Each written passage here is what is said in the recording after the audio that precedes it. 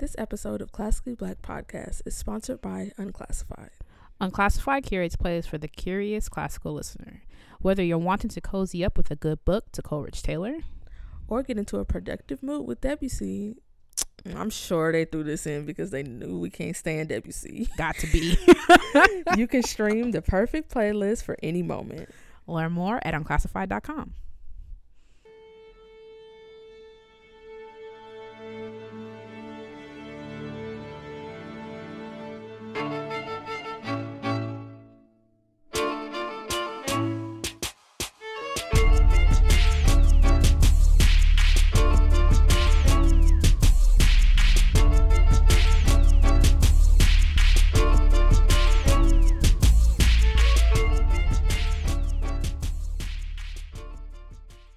Hey y'all, it's Delaney, And it's Katie, and this is Classically Black Podcast.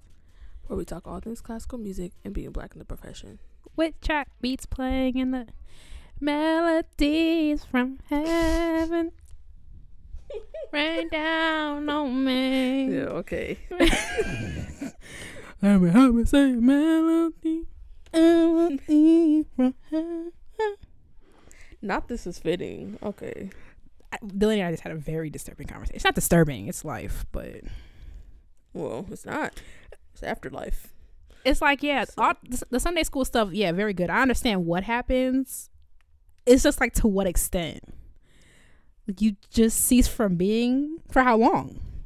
I'm not doing this. It makes me feel icky every time. I'm not gonna hold you. The next time I see my pastor, I'm gonna be like, explain to me like a 5-year-old, how long is heaven and what do we do after that? But then he's gonna say what all preachers say, that generic response of time doesn't exist the way it does here. Love that for us. Yep. That's a way of putting it. Or hell, so whichever. Hopefully not the latter. Depends on the day. I was gonna say. I think at this point for me, it's gonna be, I think, was I telling you this? I feel like at this point it's gonna be like, yeah, so we have to step into the boardroom. Now, Katie, we hate to do this, but it's up to a vote. Gabriel, what say you? Okay. What do the nose? All I know is I know Trifling Peter not gonna have nothing to say to me. Hello? All right, so news this week. Because this is going to be a long night. So, yeah, news this week. Girl, I don't know. I'm feeling like Oh yeah, I'm sorry. everyday slave and everyday labor over here. I just feel like this was not God's intention. Yes. I feel like I would have made such a good house plant. I would have. Or like a Venus flytrap. Okay, that's gross. I mean, but you get to like, I thought you was vegan. but I wouldn't be if I was a plant. I would embody veganism as a plant. By eating flies? But veganism doesn't apply to plants. A Venus flytrap can be like, oh, I'm just going to eat dirt instead. Well, what do other plants eat? Not flies. They eat sugar. How you gonna Okay. pick the one, not the one, but one of the plants that Because they get to do stuff. The other plants just, they don't do nothing but be dramatic. Like my plant was all draped over the side and I watered them. Like, what's it really all of that? Was it all of that? All draped that over? seemed like you. Okay. What was the news? All right. There's been a recent announcement of the Walter and Peggy Groman Endowment Fund at the Wallace Annenberg Center for Performing Arts. Basically, they are establishing a fellowship with that fund. It's going to be an annual fellowship award of at least $15,000 to advance the career of an exceptionally talented emerging classical pianist or string player that is based in Los Angeles. Los Angeles. There you go. That don't have nothing to do with me. Come on, bass. Playing about that Bottesini. That has nothing to do. A little bit of elephant. It has nothing to do with me. That's you right there. It literally does not. In addition to receiving the $15,000 fellowship award, the fellow will be receiving performance opportunities, some guidance, some mentorship from the Wallace, and receiving exposure to career readiness opportunities. They'll also be asked to plan and implement a community-based project that's designed to promote awareness and appreciation of classical music among new audiences in Los Angeles County, which includes younger audience. Katie, I'm not applying to this. Including younger audiences, and those who lack regular access to the arts. So they're going to be announcing the selection of the fellow annually at the beginning of the organization's season. So I'm going to link the website where you can learn more about the fellowship, the organization, and contact them for questions and stuff, and see when, y'all could get on it. And then next piece of news this week is just announcing the Harry T. Burleigh Spiritual Festival over at Tennessee State University, period.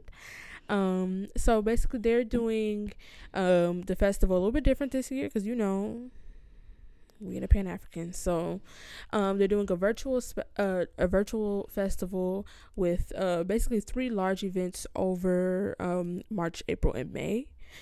So the very first event is happening on March 25th at 7 p.m. Central, and it is about Black arts organizations and leadership. I mean, y'all might could know 2 of the hosts. Not the hosts, panelists. Me and Katie will be there talking about ISBM and Classically Black. There will also be panelists from other performing arts, Black performing arts organizations. Some from Memphis, some from Nashville, some from New Orleans. Memphis. So that's happening on March 25th. The second one is happening on April 22nd. And it's called The State of African American Worship and Arts Today. So there's going to be, panelists from the church music, arena from all over. One of them you might have seen if you tuned into our variety show. Y'all saw B. Harvey and team. So Byron Harvey will be there. Some other prominent musicians and musicologists and just people who are involved in making music in the church. And then the third session that's happening in May, I believe it's a 2-part. Actually, no. There's a third session and then there's a finale. So, period. So the third one is called Word Across Time, Poets and Poetry, from Burleigh to Shakur and beyond. And then their final event is Songs of Our Soul, a celebration of African American musical achievement, and that's a 2-part event that's happening in June. I believe the finale is it's going to be on YouTube and Facebook Live, but all the other events do require registration. So I will link the information for y'all to get registered, get ready to go to that. Also shout out to Patrick Daly, who has been Black Excellence before and who has invited us to be a part of this. And Patrick out there, he doing his thing. Yeah, Patrick built differently. So strong tower. Every time you say I showed my mom that and she was like, yeah, it do sound. It sounds like something. I'm not saying a copyright claim. I'm just saying it sound. Yeah. Like above it sounding churchy, it just sounds like something. When I figure out what it is, I'm gonna feel so fulfilled. 'Cause I've been thinking about this. When was the variety show? A month ago, and here I am laying up at night. What song is that?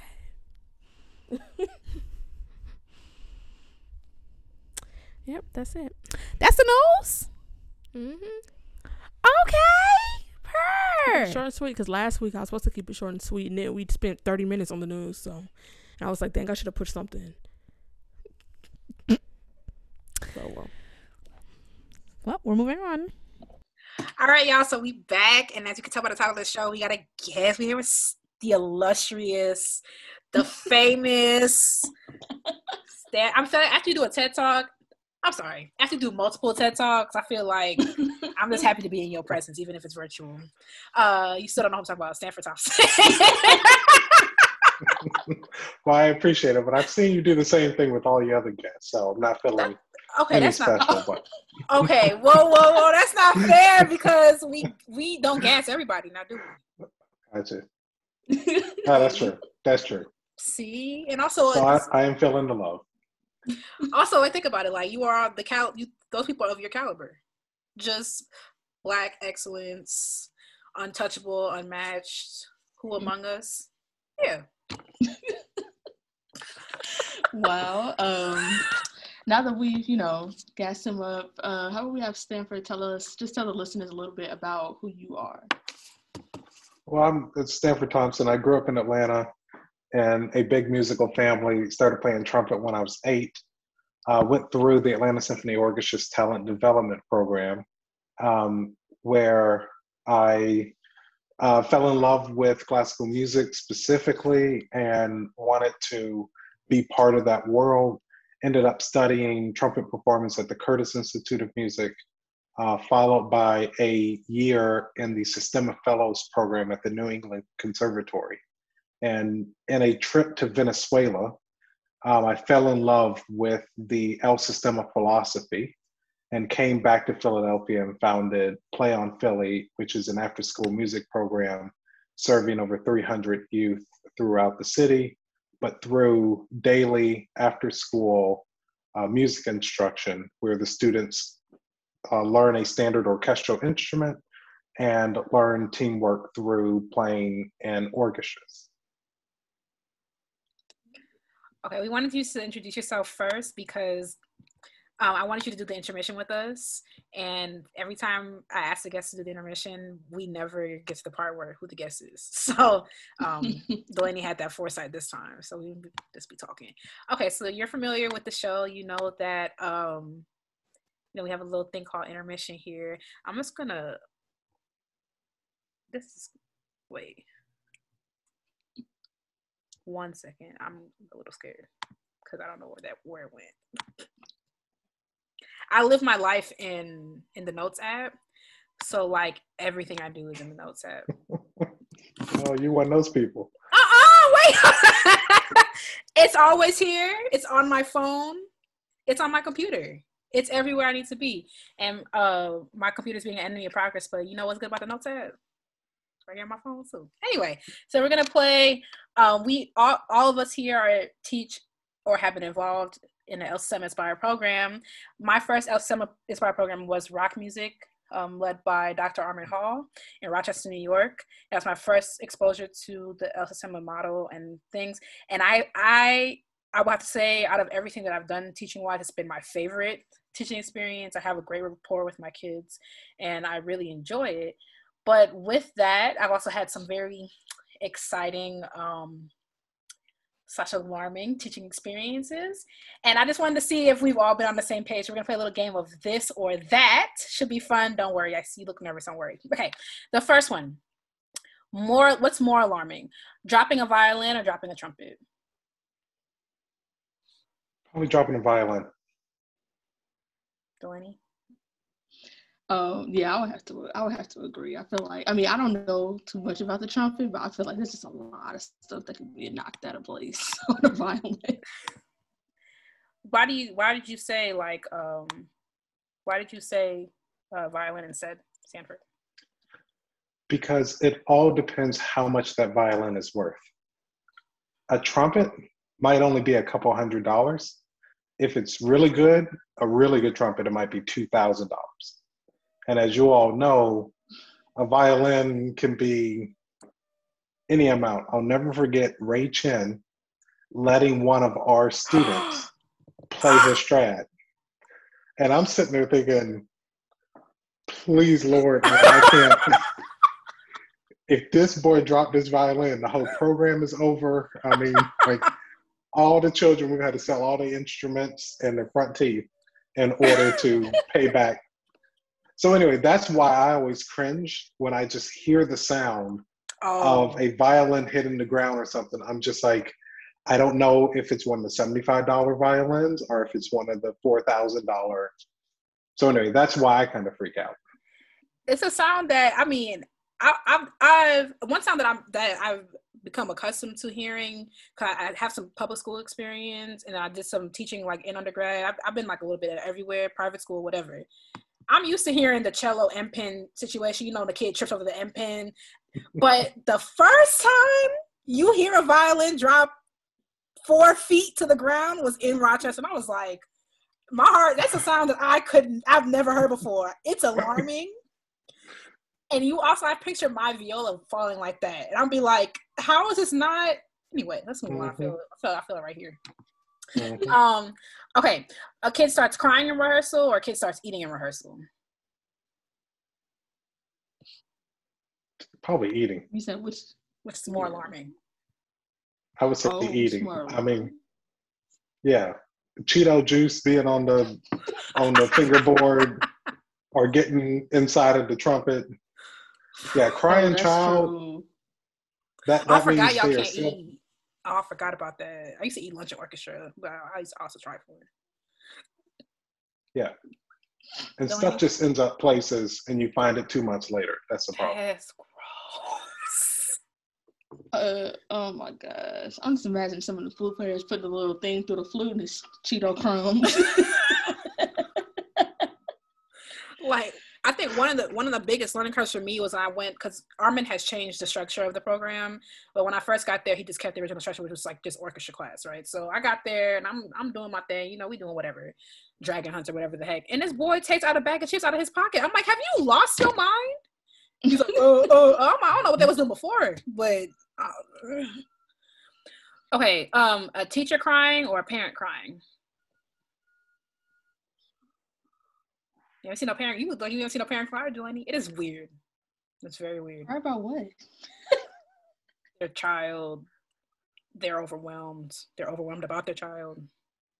It's very weird. It's very awkward. I would say a teacher in my case.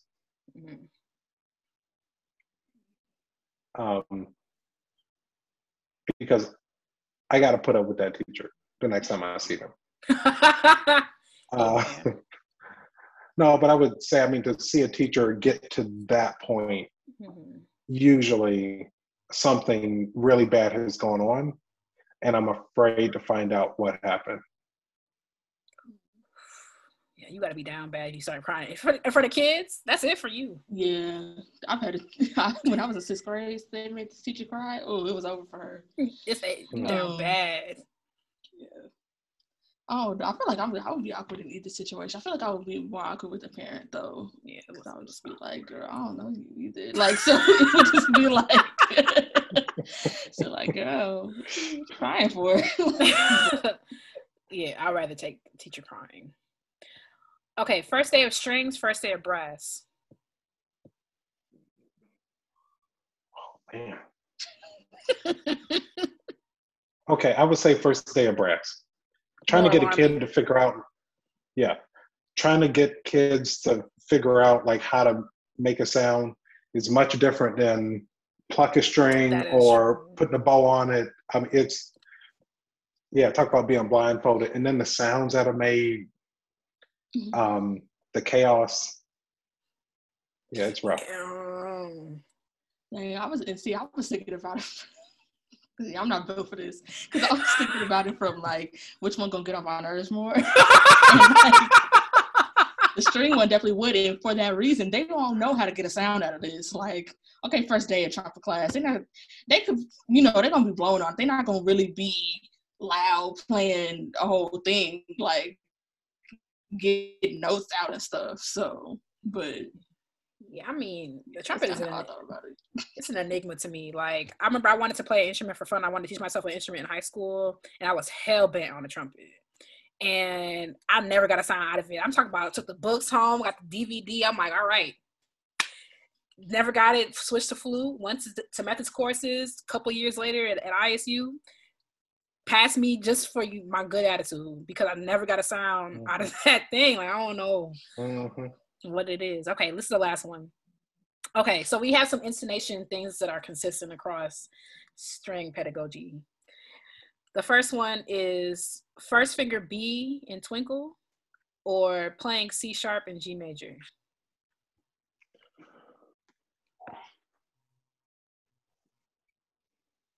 C sharp and G major. Yeah. That's just never good. It's just never right. I mean, if their first finger is something, you can chop off the finger. That's Okay. one way you can get it. Or just like break it at the tip. You know what I mean? That's my kind of pedagogy. Wait, hold on. Let me write some down. Okay. Yeah. And then usually when you do that, and after it's healed, that finger gets put in the right place. Write that down. Yeah, I mean, it always hurts my heart when you hear because twinkle goes so well for the first two notes. And that first finger B will just embarrass you. You have one, Delaney? I guess you don't have first finger B, but I guess yeah. First So I finger was gonna A. say, I feel like by default, I guess I'm gonna just say C sharp and G major. Is first finger A a problem for y'all? Intonation wise? No. Oh, I mean, you know how to play, right? Everything a problem for me intonation wise. So all right. So anyway, can't really single one out. I think for me, more alarming is the C sharp and G major because it's a little disheartening for me because it just reaffirms the fact that y'all can't hear this. Like y'all, like D major has been like an extra. It's just been something that you do. It's something you play. Like we play these 8 notes and that's it. That's a scale. It has no meaning. It's just 8 notes. And that's always alarming for me because it's like, I feel a little bit of anxiety. Like you don't hear this. And it's also a trigger for me because I didn't hear it that was a huge problem for me. Studying music seriously, like in undergrad, like I had to learn to hear music so I could play it in tune because it was just notes. It didn't have, they were just there. So I think that trigger for me. So we made it. See, it wasn't that bad. You was a little bit alarmed. It was a little game. Okay, so we can move on. Unclassified allows you to stream curated classical music playlists for any moment. Okay, ladies, now let's get information. Period. We going from one month of excellence to another. Welcome to Women's History Month. And what a perfect way to listen to some of your favorite women composers and some classically Black alumna. You remember Clara Schumann from episode 73? Oh, yeah, when she was doing a busted challenge. Or Alma Mahler from episode 91. There's also TT Flow, Florence Price, and Erilyn Wallen. You can find Unclassified's profile and playlists on major streaming platforms, including Spotify, Apple Music, Deezer, and more. Follow them at Unclassified HQ on social media and learn more at unclassified.com. And we are moving on. Okay, so like we said earlier, we're here with Stanford Thompson. We're going to talk to him a little bit about some of his origins with Play on Philly and also his new project that he's leading called Niman. So let's wind it back. So you say you started Play on Philly. Can you talk a little bit more about Play on Philly origins and like how you got there and a little bit of that process? I know a little bit about Play on Philly and the residency because I wrote a paper on El Sistema, and I know you spent some time in Venezuela, so I'm just curious to see like what was your process in creating Play on Philly and what was that all about? So I think that, I mean, for me, this started when I was pretty young. I did websites. One of my first projects in high school was creating the Atlanta Trumpet Festival. When I was in college, I created a 1-week summer camp in Reading, Pennsylvania, about an hour and a half north of Philly. I also developed a 2-week summer camp based out of Curtis, but for the Philadelphia All-City brass students that played in the orchestra and the band. So I had done a couple of small projects. Again, 1 week here, 2 weeks there, that type of thing. Thinking about starting a project where I was seeing kids every single day after school was a little crazy. Because the most expensive program that I had run was, I think, like $11,000, the project in Reading. And I killed myself all year to raise $11,000 for the 1-week program. But it was in a rehearsal with Simon Rattle at Curtis when he told us that there were some kids in Venezuela that would outplay us. And then a couple of months later, Gustavo Dudamel was named the music director of the LA Phil. I think he was 27 or so at the time.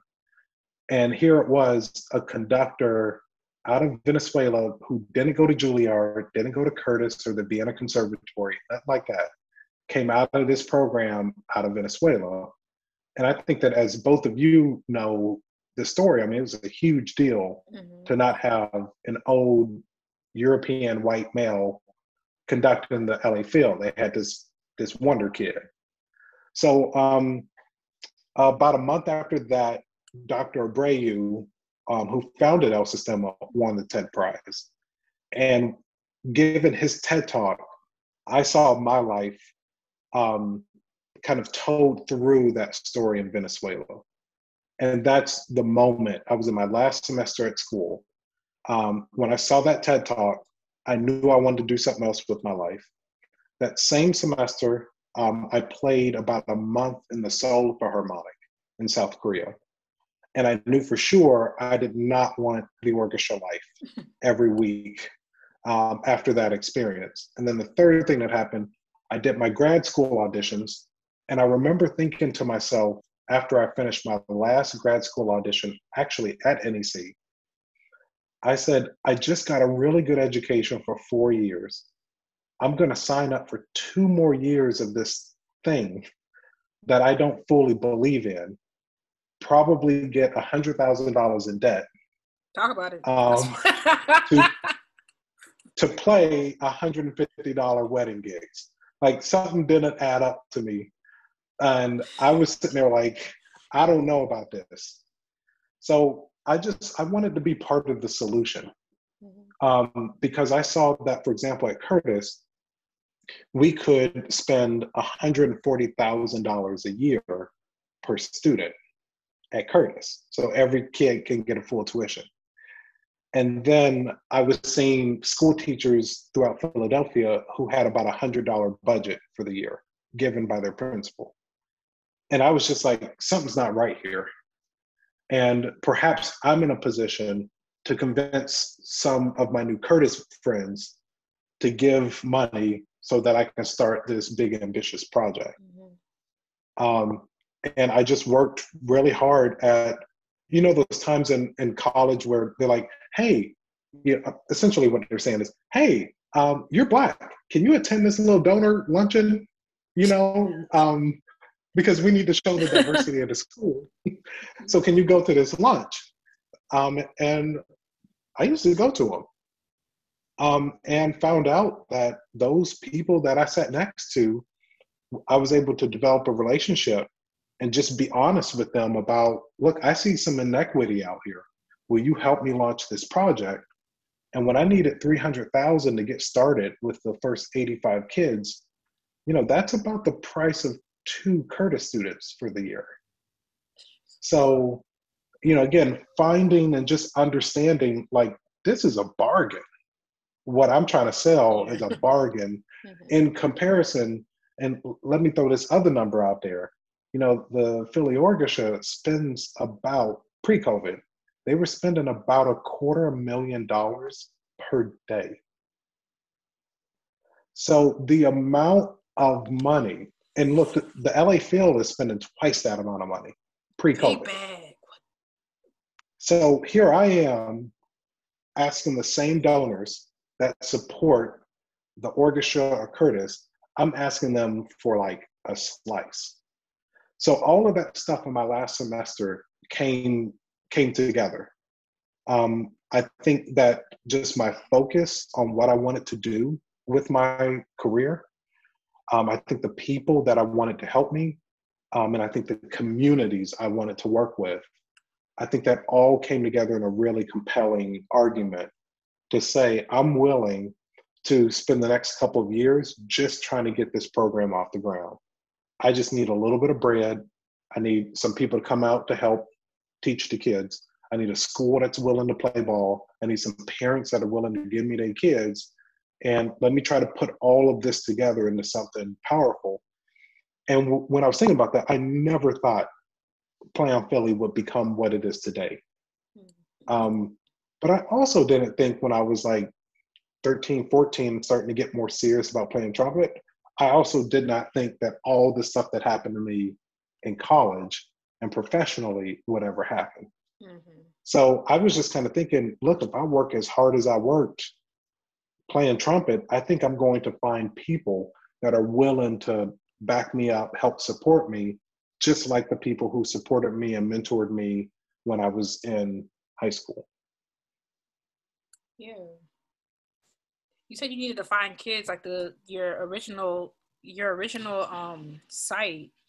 Were they just open to like this idea, like, hey, we want to teach your kids instruments for free, and they just went with it, or was it like was it a difficult thing to do?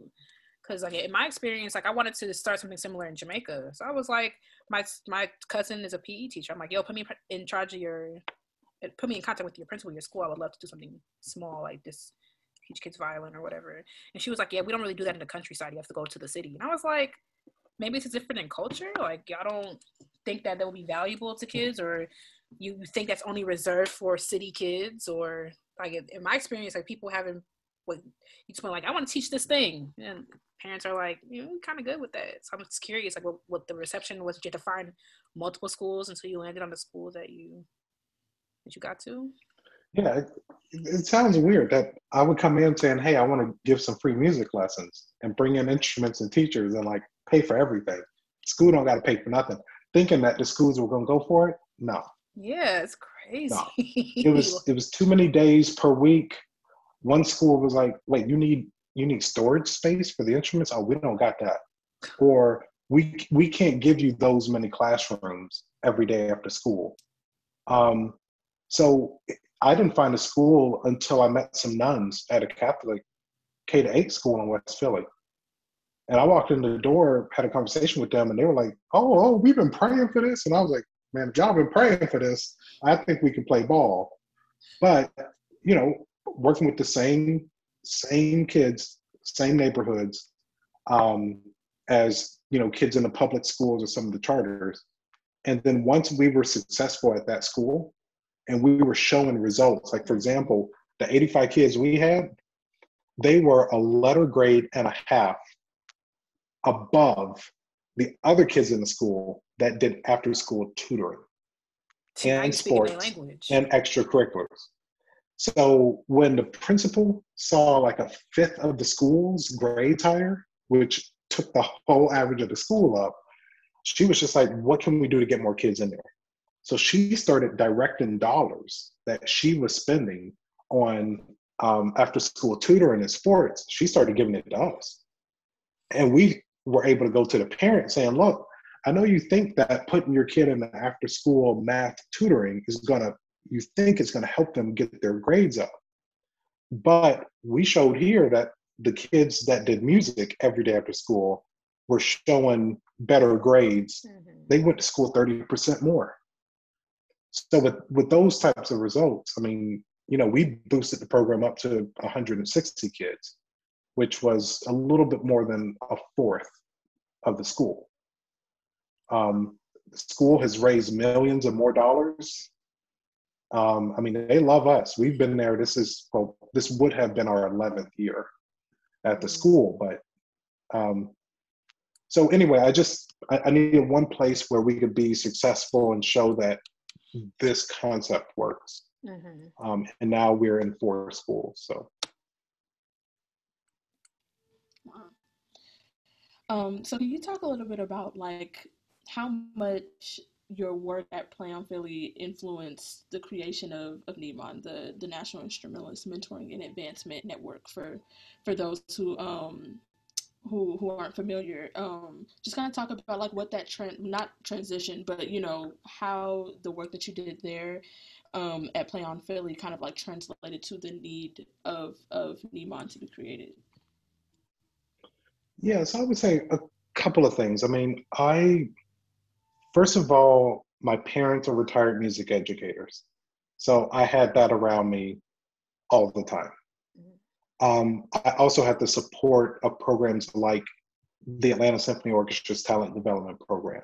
They pay for my lessons every week. They pay for my summer camp at Interlochen every summer. They help me get instrument upgrades. And then when, in high school, my teacher was Chris Martin, who's principal trumpet of the New York Philharmonic. He also was 12 years principal in Chicago, 5 years principal in Atlanta, but his first job right out of undergrad was in the Philly Orchestra. And he made it really clear, if you want to get into a school like Curtis, I sat next to the guy who teaches there. This is exactly how he wants to hear every excerpt, every solo, every etude. And if you play it just like this, he's going to like it. And I like to say all the time, I was not the best trumpet player, but I was the best prepared. So when I think about all of the support that I've received, when I look at all of the opportunities, all of the financial support, the technical training and practicing, and people in my life that from a psychological and a behavioral standpoint, we're saying like, this is how you keep your mind in the game. When you fail at the audition, this is how you pick yourself back up. When people are being racist to you and around you, this is how you stay focused. This is how you get through those types of hardships. That add all of those things up. All the resources that I received to overcome every single challenge that was unique to my experience. That's after examining all of that as I was switching tracks to start playing on Philly, I was just thinking a lot about how do we make these connections happen for more Black and brown classical musicians? And for the, quite frankly, good white people in my life, how do we make more good white people? How do we make good gatekeepers that are keeping people out, and those that are willing to let people in? Let them in on the secrets and on the opportunities. So how do we create both of these kind of parallel paths where the like musician of color is working hard, practicing hard, like you still got to put the work in, but at the same time, how do we dismantle some of the structural inequities and the biases and the racism? How do we deconstruct that in a way that it opens up the floodgates for more musicians that look like us to find their place in the world of classical music? So anyway, that's kind of what was going down in my head. And Play on Philly was just one extension of that from, like kindergarten through 12th grade. And then after like 4 or 5 years in, I started thinking about like summer camps. Like, how do I get my kids in Interlochen? How do I help my kids get into good music schools? But then once we sent kids off to the Royal College in London and Peabody and to Interlochen and Brevard and stuff like that, they were still having a lot of the same struggles that I'm sure we all can talk about all night long. And it was sad to see, one of our first students who went out to the Royal College in London, after a year, she came back home and said, look, I'd rather just get beat up here than get beat up over there. And to see her, kind of, move on with her life, and I don't blame her for getting out of the game. I don't blame her at all. But it was sad to see that all the work that we had done with her for 7 or 8 years, that in one semester, essentially, or one school year, all of that could get undone. Yeah, my heart breaks for these kids that, like, there are so many kids that can do it, but some of the obstacles that sometimes even be their own teachers that gatekeep them from it. It's, yeah, I can get bogged down there, so I'm gonna move on. So tell us more about Niman, its inspirations. We already talked a little bit about that, but its origins. Like, how did you get these people together? Because the website talks about volunteers, and let me tell you about something about these chase the bag musicians. Okay, Let's talk about them, For real. okay? Go I for would it. love to hear. I'm taking notes. How did you get all these people to volunteer their time for free? So I think overall, I mean, I would say that Neiman has been about a 5-year conversation and 2 years of work. Um, and I will say 5 years of conversation because what we are talking about now in terms of racial equity, those are conversations that have been going on for decades. And I think 5 or 6 years ago, when I started getting more involved in these conversations through things like the League of American Orchestras and the New World Symphony and Sphinx organization, um, I think that um, there was a desire of finally asking the question. We have been dedicating like tens of millions of dollars and decades trying to address this problem, and we haven't seen much progress. You all have seen the statistics around the percentage of Blacks in orchestras. Um, Yes, I and also the haven't seen percentage, change. correct. And then we have seen a pretty significant increase of Asian musicians, mostly from East Asian countries. And we decided with Neiman to focus on Black and Latinx musicians because we weren't seeing much change happen. And we were saying, we think the Asian musicians are going to be okay.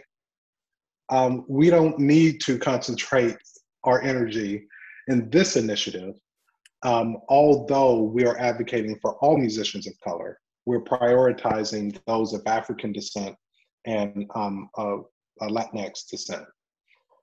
So I will say that we were able to bring together some volunteers to because we were asking the question, let's find a new approach to this decades-old problem. And I think that's really what brought people in. And slowly we had conversations through the New World Symphony, through the League of American Orchestras. I was part of the team that helped to design the National Alliance for Audition Support, several Sphinx initiatives, including their LEAD program, working with administrators of color. And also lots of other institutions that were also working on very similar projects. And what we decided to do is that we started asking for the classical musicians of color to share their stories from the day they touched their instrument to the day they got tenure in a professional orchestra. And it was very fascinating, the stories that we heard, because some of them didn't have financial problems.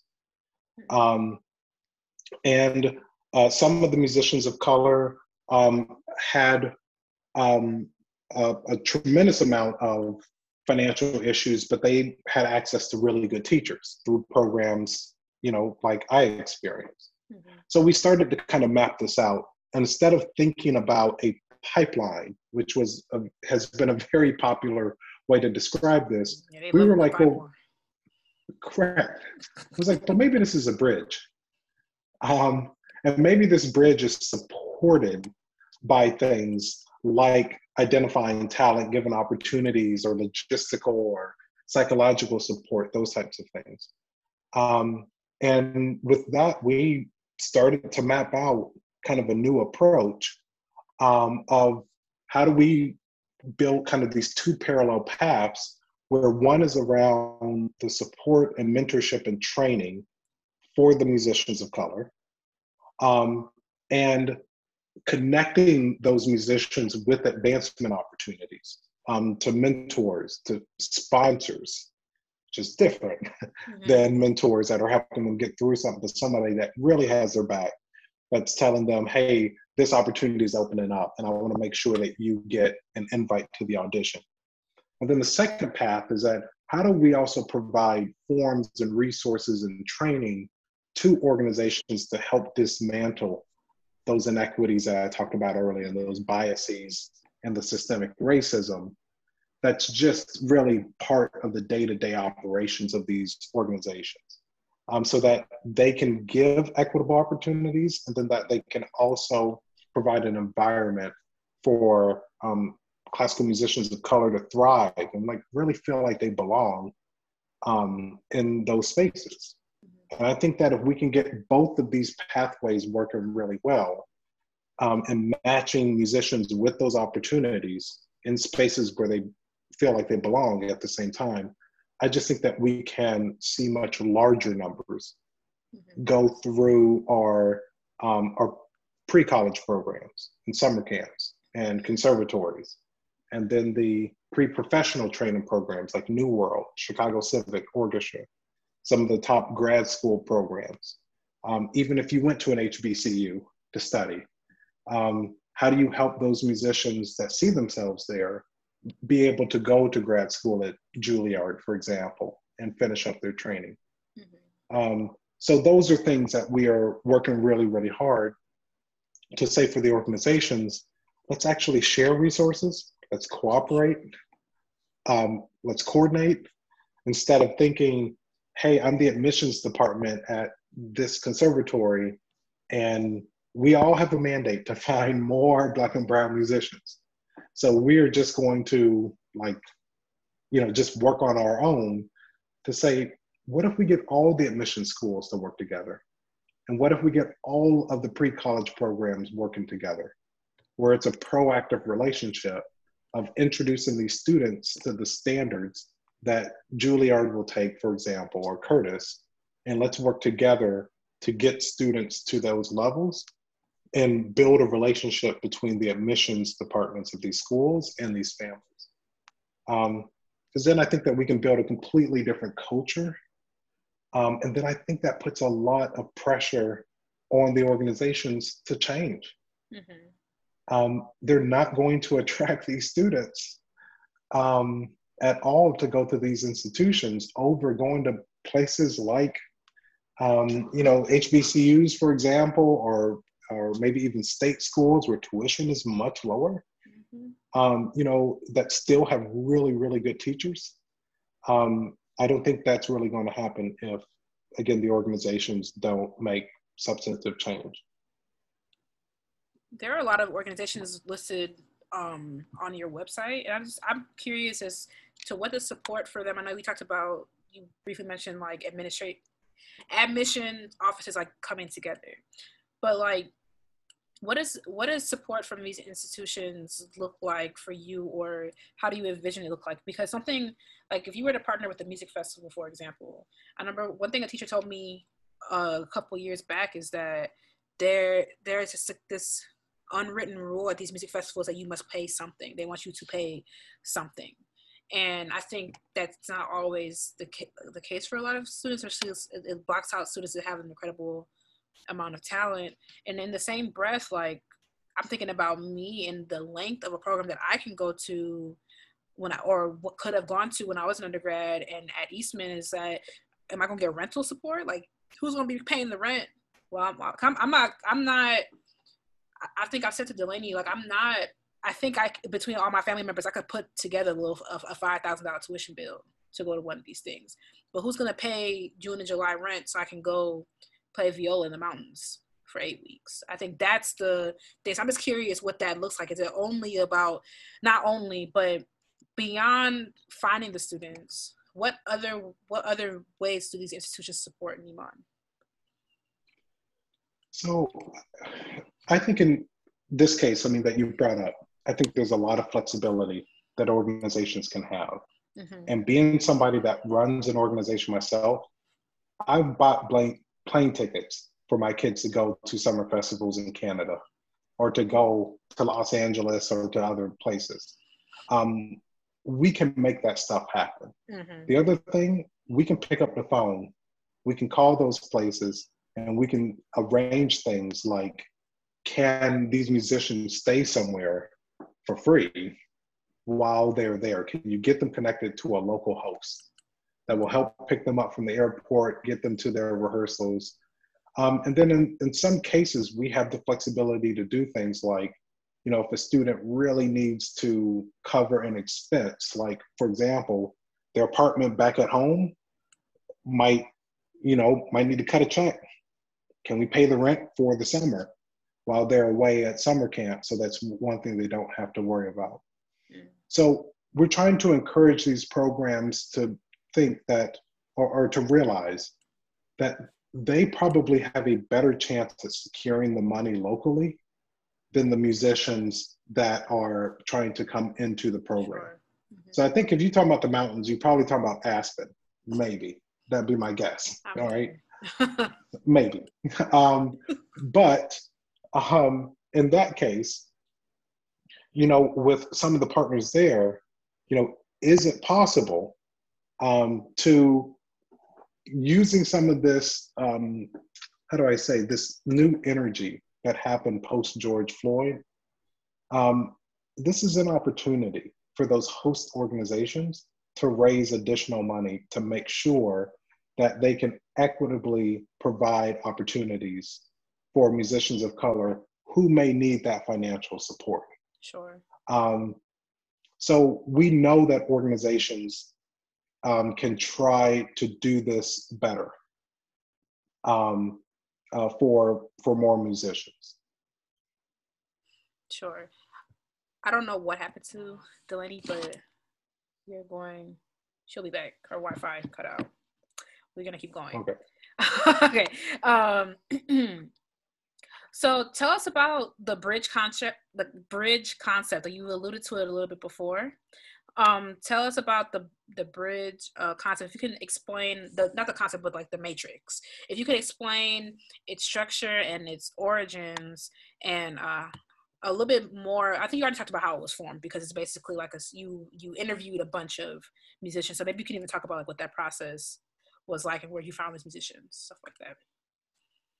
Sure. So, I work with two very dear friends of mine, Weston Sprott, who plays trombone in the Met. And he also runs a pre-college program at Juilliard.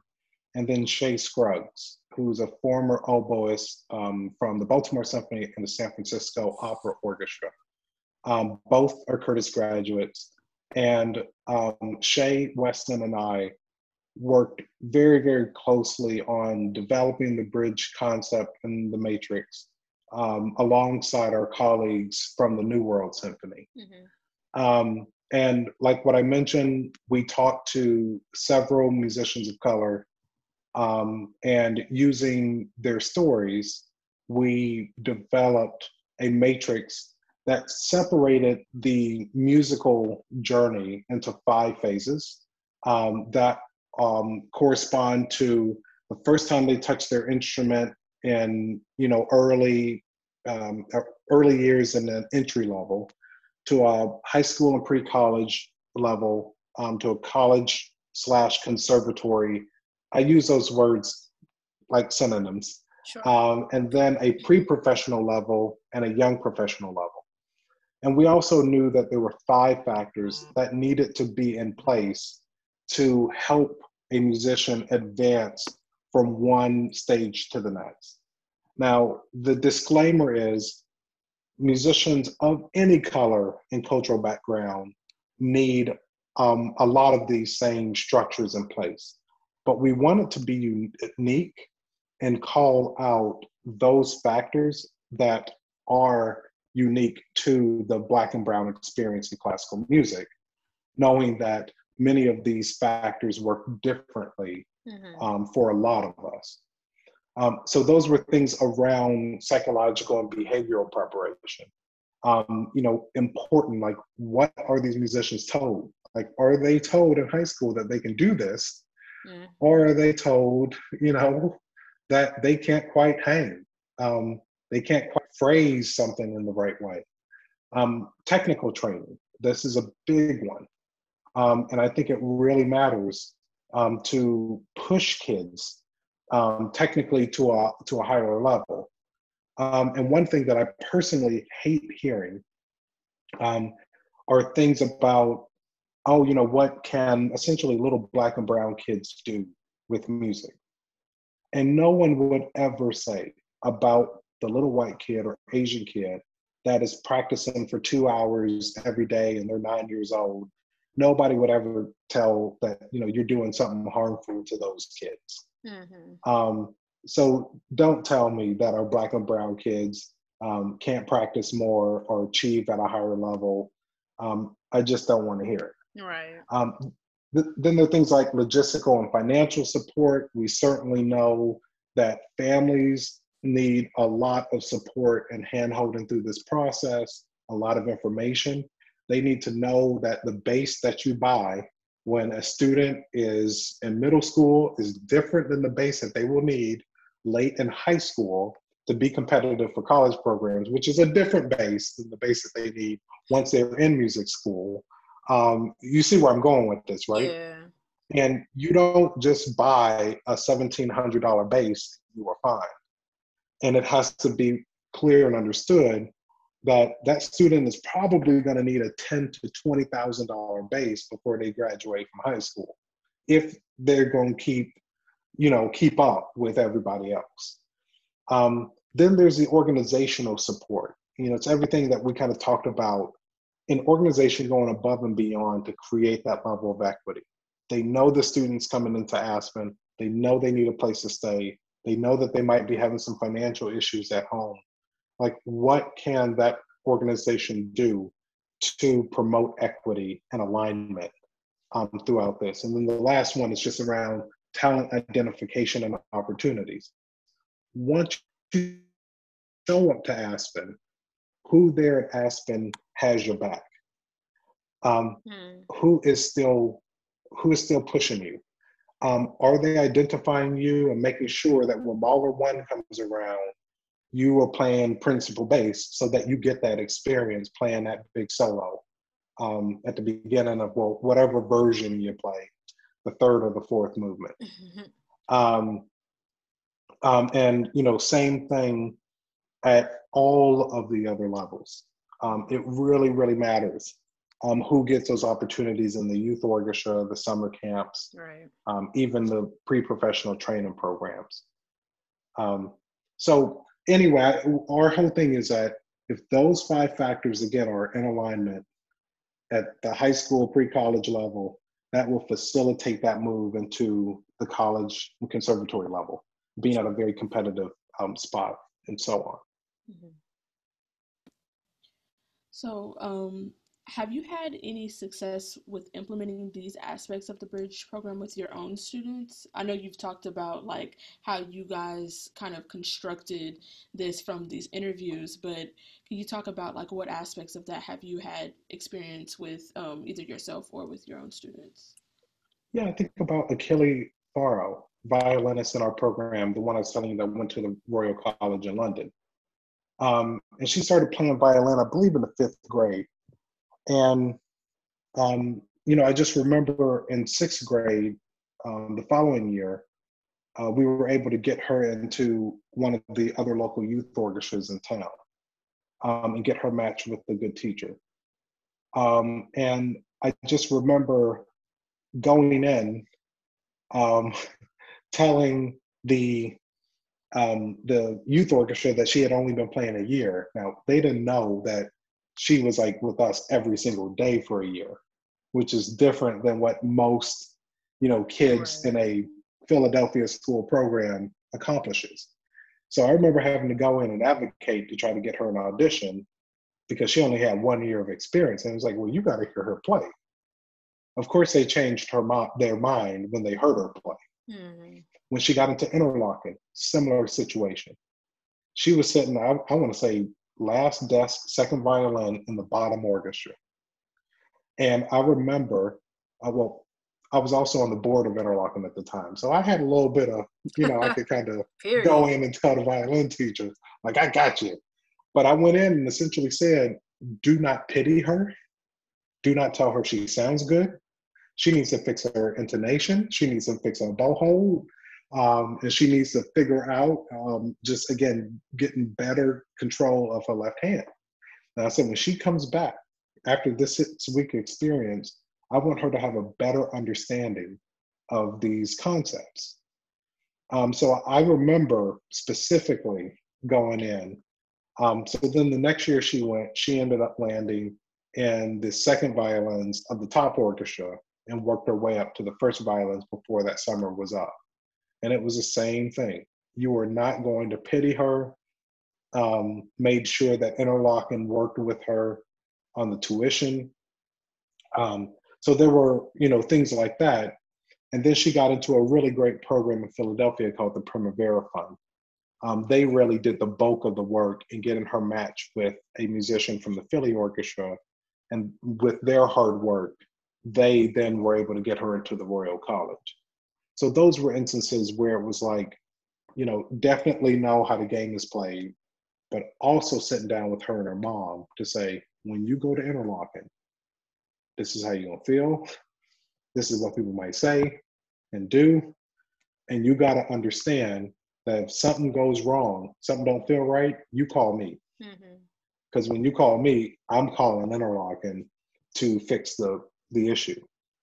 And if need be, I will be there the next day on the next flight if something really goes down.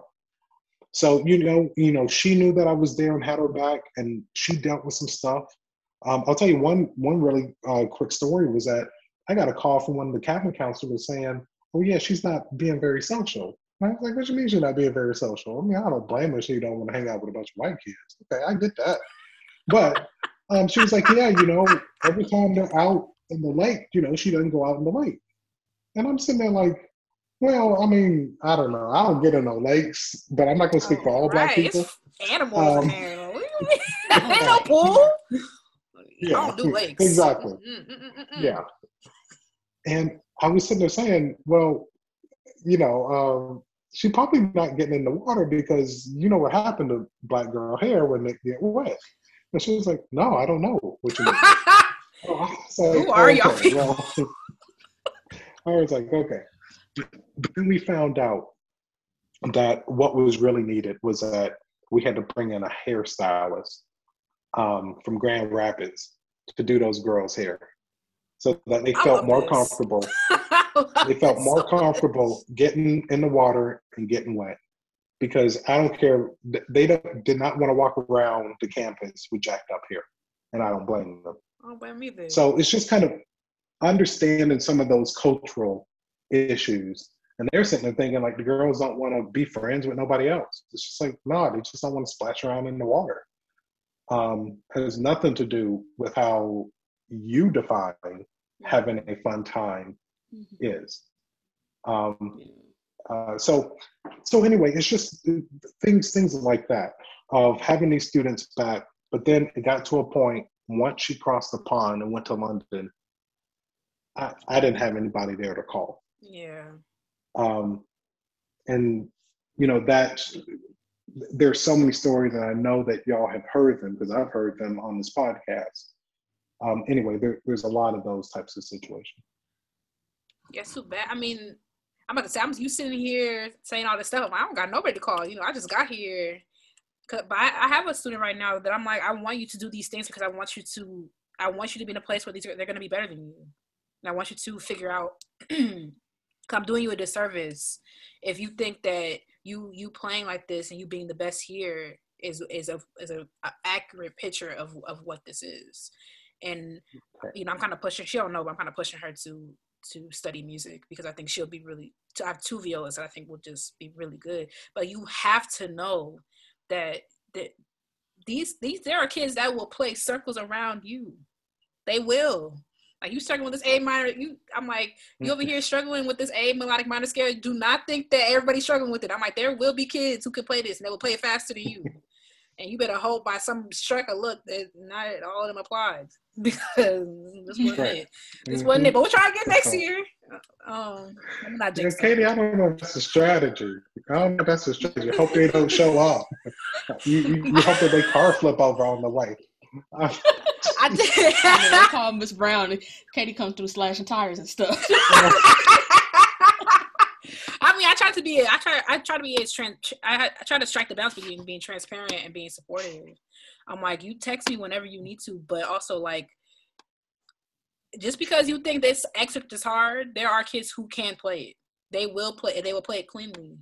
But I want they have to see that there's a world out there that they are better. So you can be better. They're like, Miss Brown, this is easy. I'm like, okay.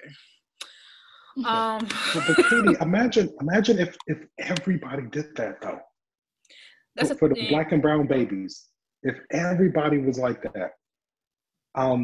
Because I've heard it before from folks saying, "Oh, you sound good." I'm sitting there like, I'm not Boo Boo the Fool. That don't sound good. Why are you lying to me? Experiencing it right now. But I think, I mean, so anyway, yeah. I mean, I just feel like, I mean, I talk to Armin about this all the time. I know I project to my students because I know what teacher I needed. And obviously, like, I figured it out because I had certain people that took interest in me. Class musicians love saying that they took interest in me. You know, Mr. Taylor being one of those people. But I have people keep coming up. Like Jen Arnold is a huge mentor for me. Like, she always hears me play. Like, she's fantastic. But like, I just want, I cape for my students the way I wish someone caped for me at every step of the way. Like, I wish if every student had that, that's fixing the problem. Because even if you gear these kids up to go to these conservatories and then like they get there and this is the first time they've been the only Black person, or the first time they've experienced racism in that way, or a teacher who's not rooting for them, like they were cute in the audition, but now they acting funny, they acting different, like, it's a lot. Mm-hmm. Exactly. Can you talk a little bit more about the different projects that Niman is implementing? Sure. So we are, tackling, I think, kind of 5 major projects. So the first one is a youth musician leadership summit. And the things that we want to elevate more of the voices and experiences of our younger musicians, mainly high school level, to really kind of share their perspectives and also their advice to organizations that are trying to help musicians like them. And I think oftentimes their voices are not considered as we are building and designing new programs. So we want to make sure that those students, their voices are being heard, in addition to those that we typically hear from at the college level. The other thing that we want to implement are doing campus visits to colleges and summer programs. And I think that it is so important, not the year that they apply, but a couple of years before they're applying, especially at the conservatory level, to be able to visit those cities, walk the campus, be able to talk to the other BIPOC musicians that are already there, to be able to have a trial lesson or 2, sit through the orchestra rehearsals, chamber music coachings, theory classes, for them to clearly understand the level that it takes to be at any of these places, but also to develop the relationships that they need with some of the students, with some of the faculty members, so that they feel more comfortable and really can kind of see themselves at many of these places. Mm-hmm. So we want to organize with our partners at the college level. Can they open up their campus for 2 or 3 days and provide that type of experience? Not just you signed up and you're going on a tour of the building and they telling you that important statue you're seeing is something made somewhere else. Not that. And then we want to make sure, to the best of our ability, for those kids and families that need help getting to those campus visits, that they're also provided that financial support to be able to go. We also want to do a career development forum for really kind of recent college graduates and really early career instrumentalists. I'll give you a perfect example of this. Because of COVID-19, lots of orchestra musicians have retired, and they're looking to retire within about the next year. We anticipate there's going to be a big number of auditions coming up in the next couple of years as orchestras, open back up, they start raising some money. What we want to do is specifically think about how can we prepare more musicians of color for these openings that are coming up, and begin working now, getting them connected to mentors from those orchestras that can help, provide some motivation and some support and advice, to be most prepared for that. Then we're also thinking about the effects of COVID, how many musicians were just kind of like just messed over during this time.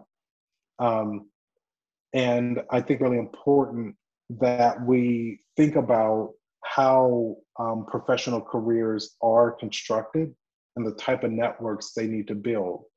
Because for us, we define being a professional as you could pay your bills by playing your instrument, period.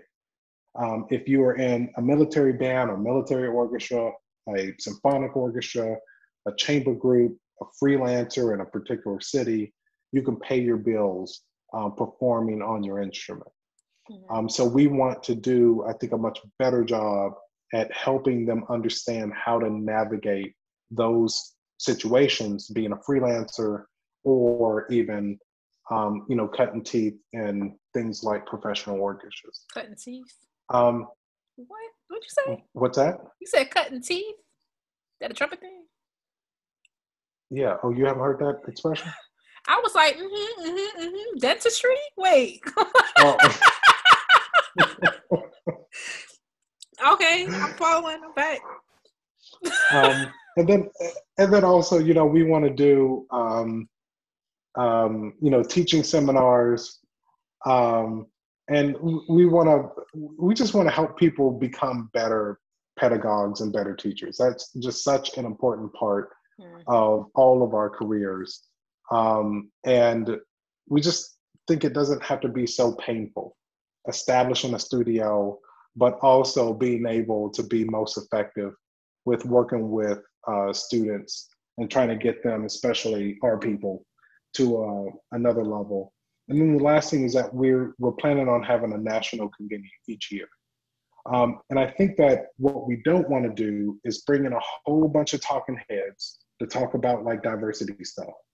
We want these convenings to be focused on aligning these organizations and all their work and program. We also want to do like an annual report card. How are we doing as a field? Where are we making progress and where aren't we?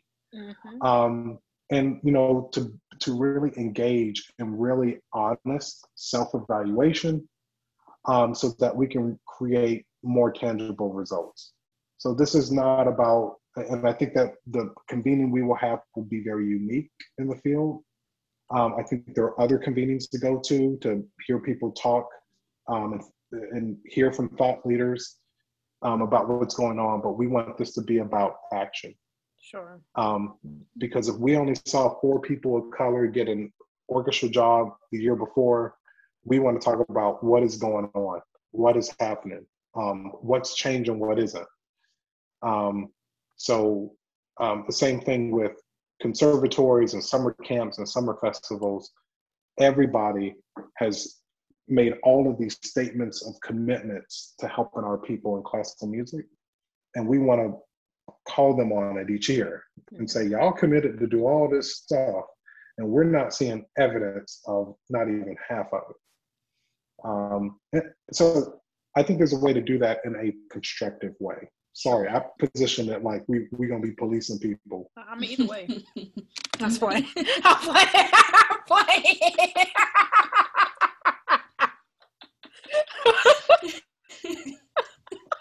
I didn't say anything. I don't know why y'all laughing. Don't, Wow. Well, I mean, this all sounds great. And speaking of, if people want to get involved in this, checking people, what are some of the ways that people get involved with Niman, whether that be individually, their organization, etc.? So they can join our neighborhood watchdog group at Niman.org, NIMAN.org.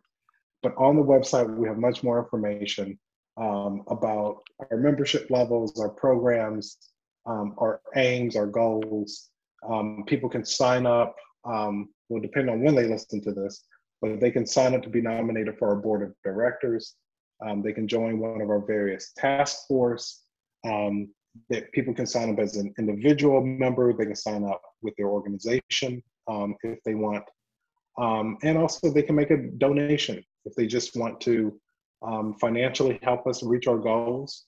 That would also be very helpful. So lots of information on the website and ways for folks to get involved. And one final question for you: 10 years from now, where do you hope to see Neimon? Like, what are your like your wildest dreams? Like, what do you envision? Like, no restraints. It's like, what do you think? Accountability. I just want to hear the field be able to address year in, year out what they have done to help, where they have fallen short, and to have some constructive conversations around it. And for them to not talk passively. I hate it when I hear things like, oh, we ain't showing up for auditions. Or we are not floating up to the top to be final candidates or in the finals pool of whatever audition. I can't stand to hear that stuff.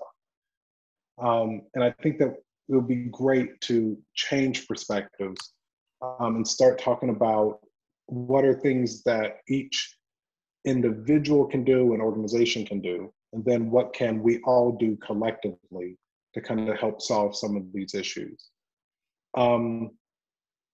I want to see us move in the direction of getting more musicians opportunity, more musicians of color opportunities in the field of classical music, period. But I want to say, I think it's going to take a whole generation to change the numbers of faces on the stage.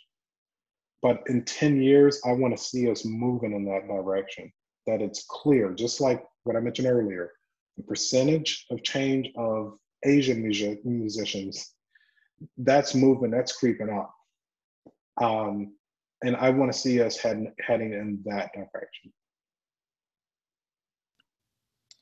Well, Stanford, thank you so much for joining us today. Let's do just like a little outro, maybe reiterate the website, the social media where people can connect with you guys.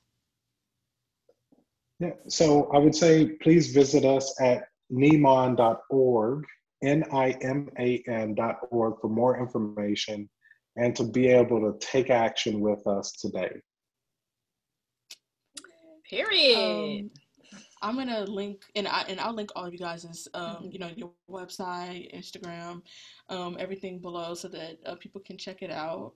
And we'll be hearing more about Neiman in the coming weeks. We're going to be talking to a bunch of Black musicians from different points in the bridge concept that Stanford explained, and just talking a bit about those different points of entry and those different aspects that go into seeing a musician all the way through to when they receive tenure in an orchestra. So that's going to be coming up in the next couple weeks. So thanks so much for joining us. Thank you. Thank you. Thanks for having me.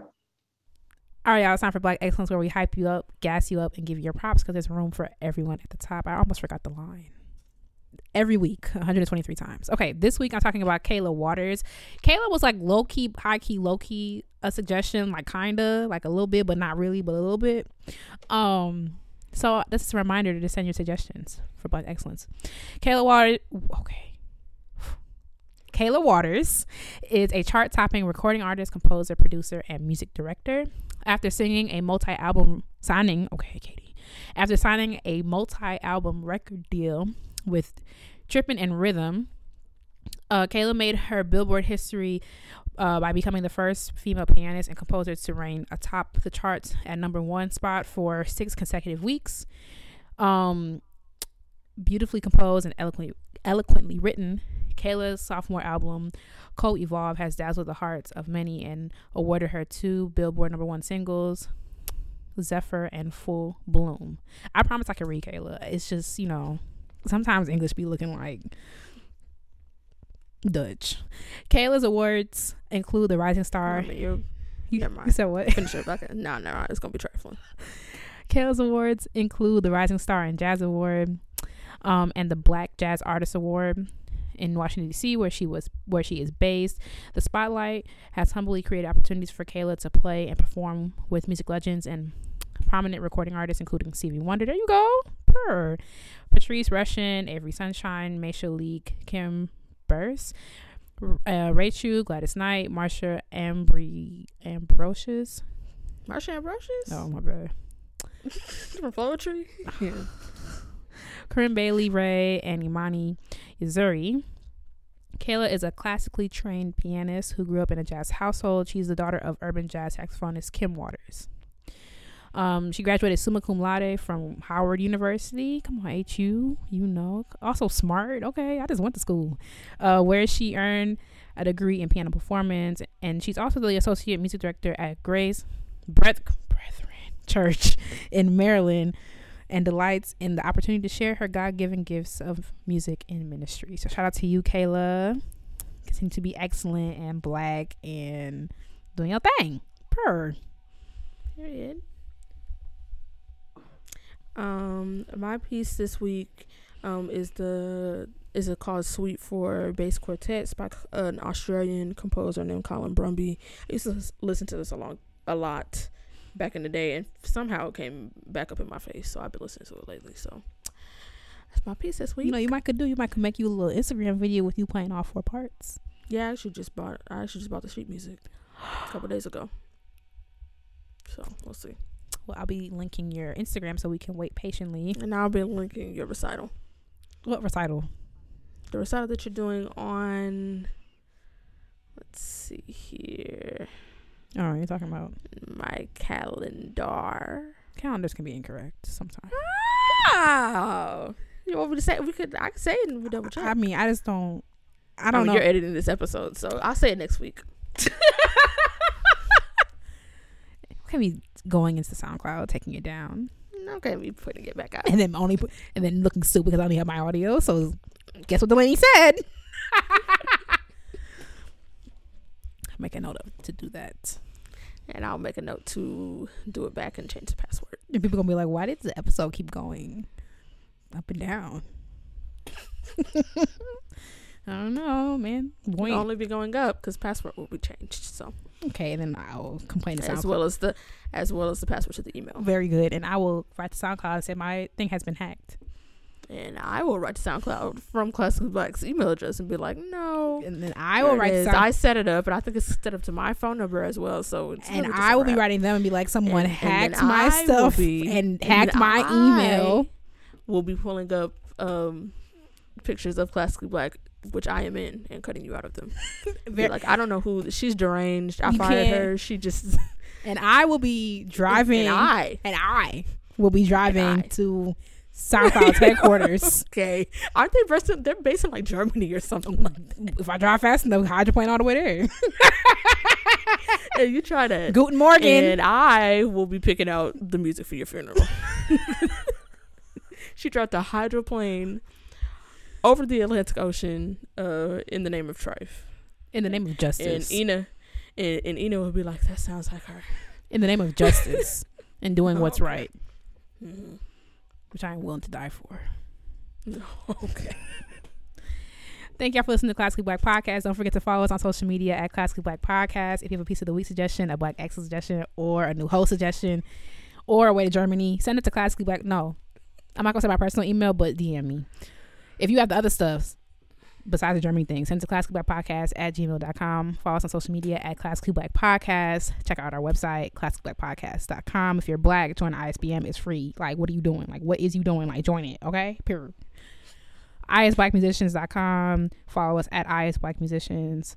And we will talk to y'all next week. Or half of us next week. We'll see how it goes. Okay. Bye, y'all. Bye.